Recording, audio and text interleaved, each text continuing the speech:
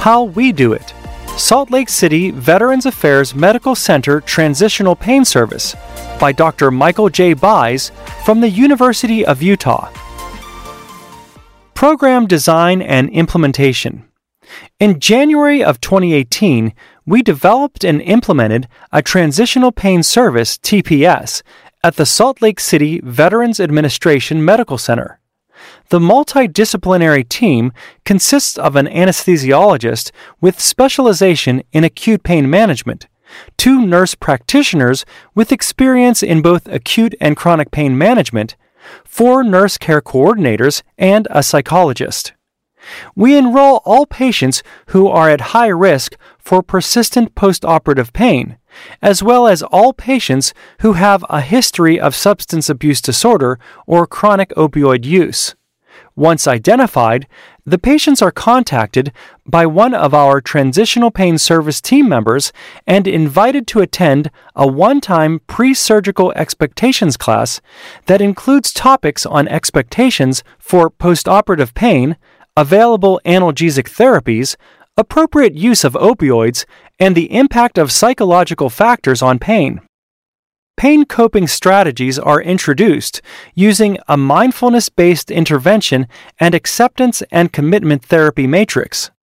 In addition, the nurse practitioner and/or anesthesiologist meets individually with patients to develop a personalized plan that may include a preoperative opioid taper, a buprenorphine use strategy, or opioid-free strategies. In hospital, the Transitional Pain Service team rounds on patients daily and provides recommendations for analgesic therapies. Patients are offered daily sessions with the psychologist in their hospital room to reinforce and practice pain coping strategies such as mindful meditation. Prior to discharge, the Transitional Pain Service team provides recommendations for discharge medications and an opioid taper plan. Post-surgery. After discharge, patients are called by the nurse care coordinators at post-discharge days 2, 7, 10, 14, 21, 28, and then monthly for at least 3 months. Nurses notify the anesthesiologist and nurse practitioner when patients are struggling with pain control or opioid taper. The Transitional Pain Service team prescribes alternative analgesic therapies, coordinates continued opioid therapy with the surgical and primary care providers, and develops opioid taper plans. Individual sessions with the psychologist are available to patients after discharge. Close care coordination is maintained with the surgical team, the primary care provider, and other providers such as mental health or chronic pain. For patients who require longer-term care for their chronic pain condition and help with long opioid tapers, we developed a combined clinic with the Transitional Pain Service and our anesthesia chronic pain group. This clinic allows patients to be seen by both services in the same setting where Transitional Pain Service can provide a warm handoff to the chronic pain team. Conclusion. Since implementation in 2018, we have enrolled more than 850 patients. Of the opioid-naive patients, only one, first quarter of 2018, had persistent opioid use at 90 days post-discharge. Chronic opioid use patients have been more likely to stop opioid use altogether or decrease their dose from baseline compared to prior to Transitional Pain Service implementation, and are less likely to increase their opioid use after surgery. After demonstrating our outcomes along with overwhelming positive patient and provider experiences, the Transitional Pain Service is now financially supported by the hospital. Thank you for listening. If you liked this episode of ASRA News, please consider subscribing, sharing with a friend, or leaving us a review. Transitional Pain Services, What's Next? By Dr. Hans Clark from the University of Toronto. In 2014, the Toronto General Hospital opened its doors to the Transitional Pain Service, TPS.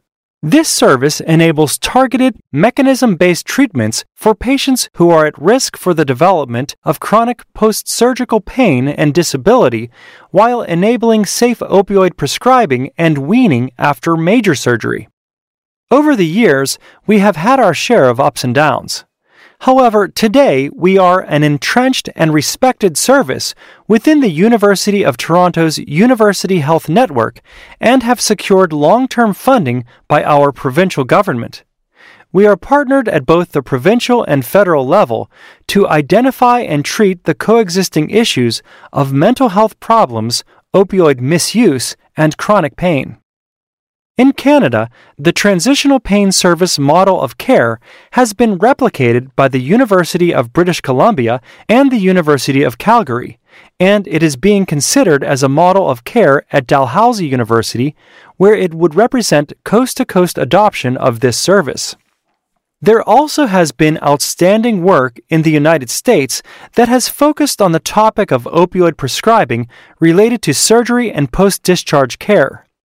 The programs in Salt Lake City, Utah by Dr. Michael Buys and Duke Health by Dr. Padma Guler are other great examples of similar services with their own unique properties that have changed practice patterns for patients within their institutions. In other areas of the world, the University of Oslo in Norway and Monash University in Melbourne, Australia, have begun transitional pain programs associated with injuries caused by trauma. Intuitively, there is little doubt that a transitional pain service in the context of the opioid crisis makes sense. However, as these programs continue to be built, we want to bolster their development with the clinical and research evidence needed to support this innovation in care during the perioperative period and post-discharge. The Transitional Pain Service's multidisciplinary approach to post-discharge care is not without added cost, nor is it easy. However, the benefits to patients who struggle with opioid and pain issues in the post-operative period are profound, and the sense of satisfaction equally profound for the healthcare provider when an individual's life trajectory is changed for the better. My colleagues at the University of Toronto, Drs. Aliza Weinrib, Joel Katz, Paul Tumber, Dhuminda Wijasundara, Karim Ladha and I have embarked upon the completion of the Reduction in Opioid Use for Pain RECOUP trial, which is a multi-site, pragmatic randomized study across 5 hospitals in Ontario focused on evaluating the model of care delivered by the Transitional Pain Service, mental health, and pain medication optimization.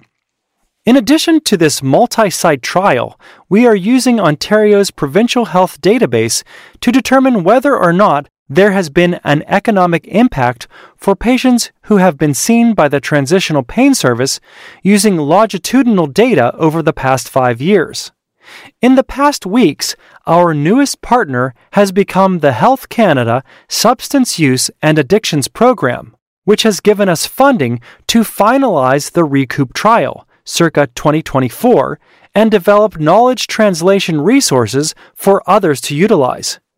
The Transitional Pain Service is involved in other exciting randomized controlled trials, including an evaluation of the psychological, psychophysiological, pain-related, and opioid-sparing effects of clinical hypnosis for patients undergoing major surgery, an examination of the efficacy of Hatha Yoga for post-surgical oncology patients, and a study of opioid-sparing and pain-relieving effects of battlefield acupuncture administered to patients immediately after surgery.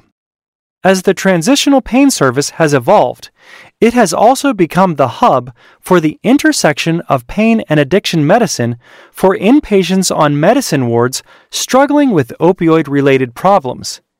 Initiating buprenorphine therapy on currently hospitalized patients is commonplace for our Transitional Pain Service physicians, nurse practitioners, and psychologists. The years ahead are exciting. It has been an honor to be a founding member of the ASRA Persistent Perioperative Pain Special Interest Group led by Dr. Hesham El-Sharkawi.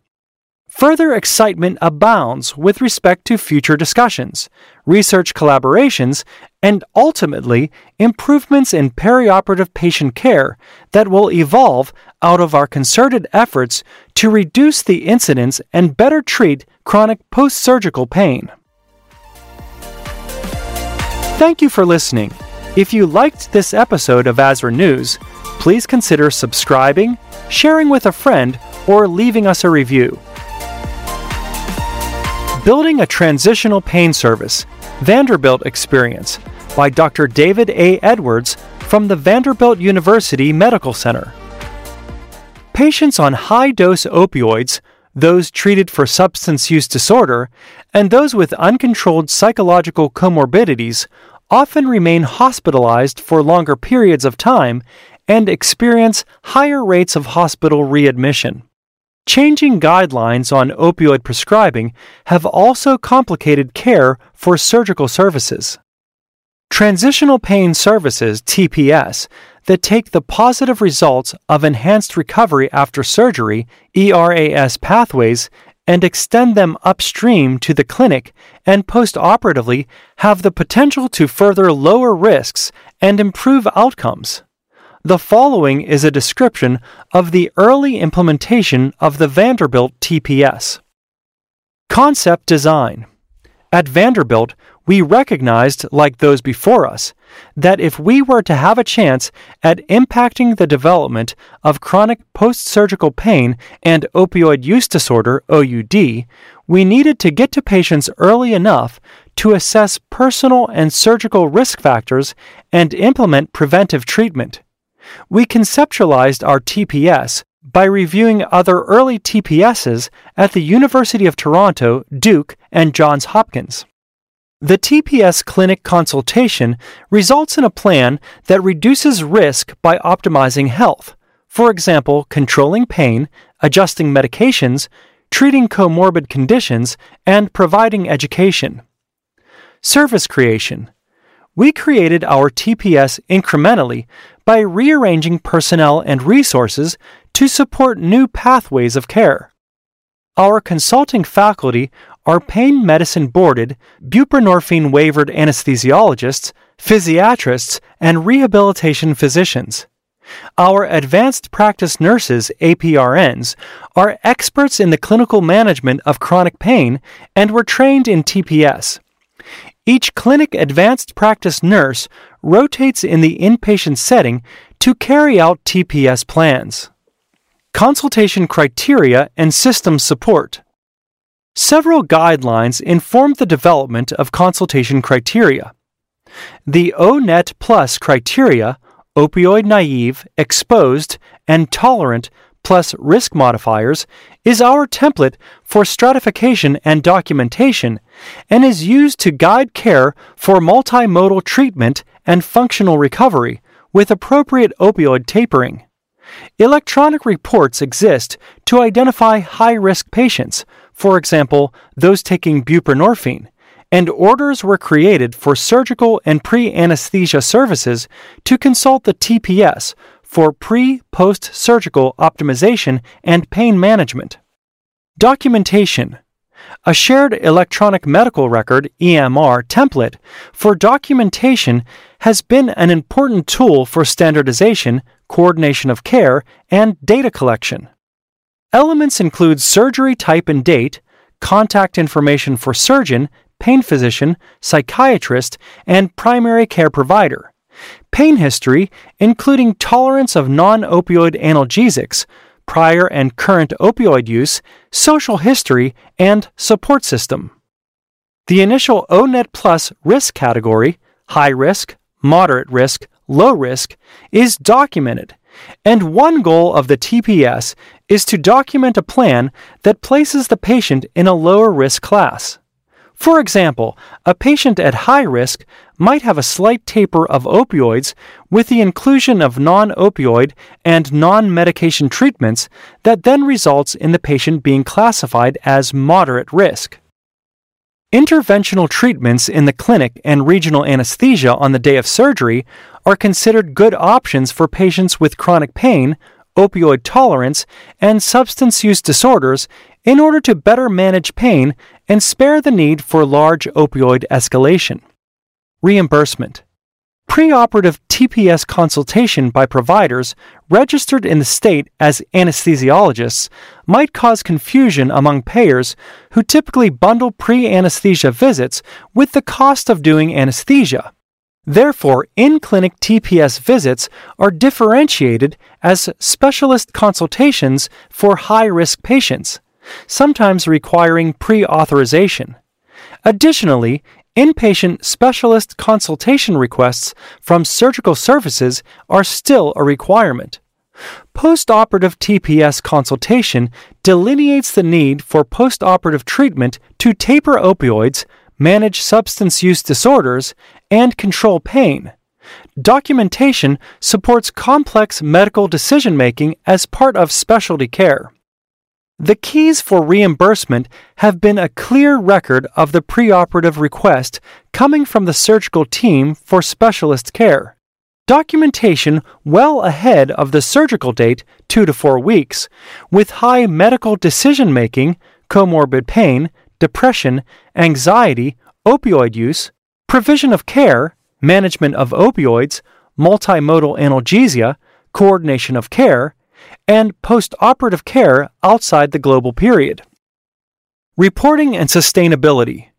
We track several metrics to ensure the TPS is providing value to patients and the hospital and to guide service improvement, for example, pain and function, analgesia use, consultation volume, referral patterns, length of stay, readmission, reimbursement. To be sustainable, in-clinic advanced practice nurses see both standard outpatient and TPS visits. Inpatient advanced practice nurses see TPS patients and help staff chronic pain consults when needed. This allows the physicians to hold a half-day of clinic or schedule an operation on the same day while staffing the chronic pain service. This way, the TPS has grown incrementally while being cost-neutral. Summary. The Vanderbilt TPS is 1.5 years in and steadily growing in patient volume and hospital support. We look forward to reporting our outcomes and obtaining feedback from our peers at future meetings and in our specialty journals. Thank you for listening. If you liked this episode of ASRA News, please consider subscribing, sharing with a friend, or leaving us a review.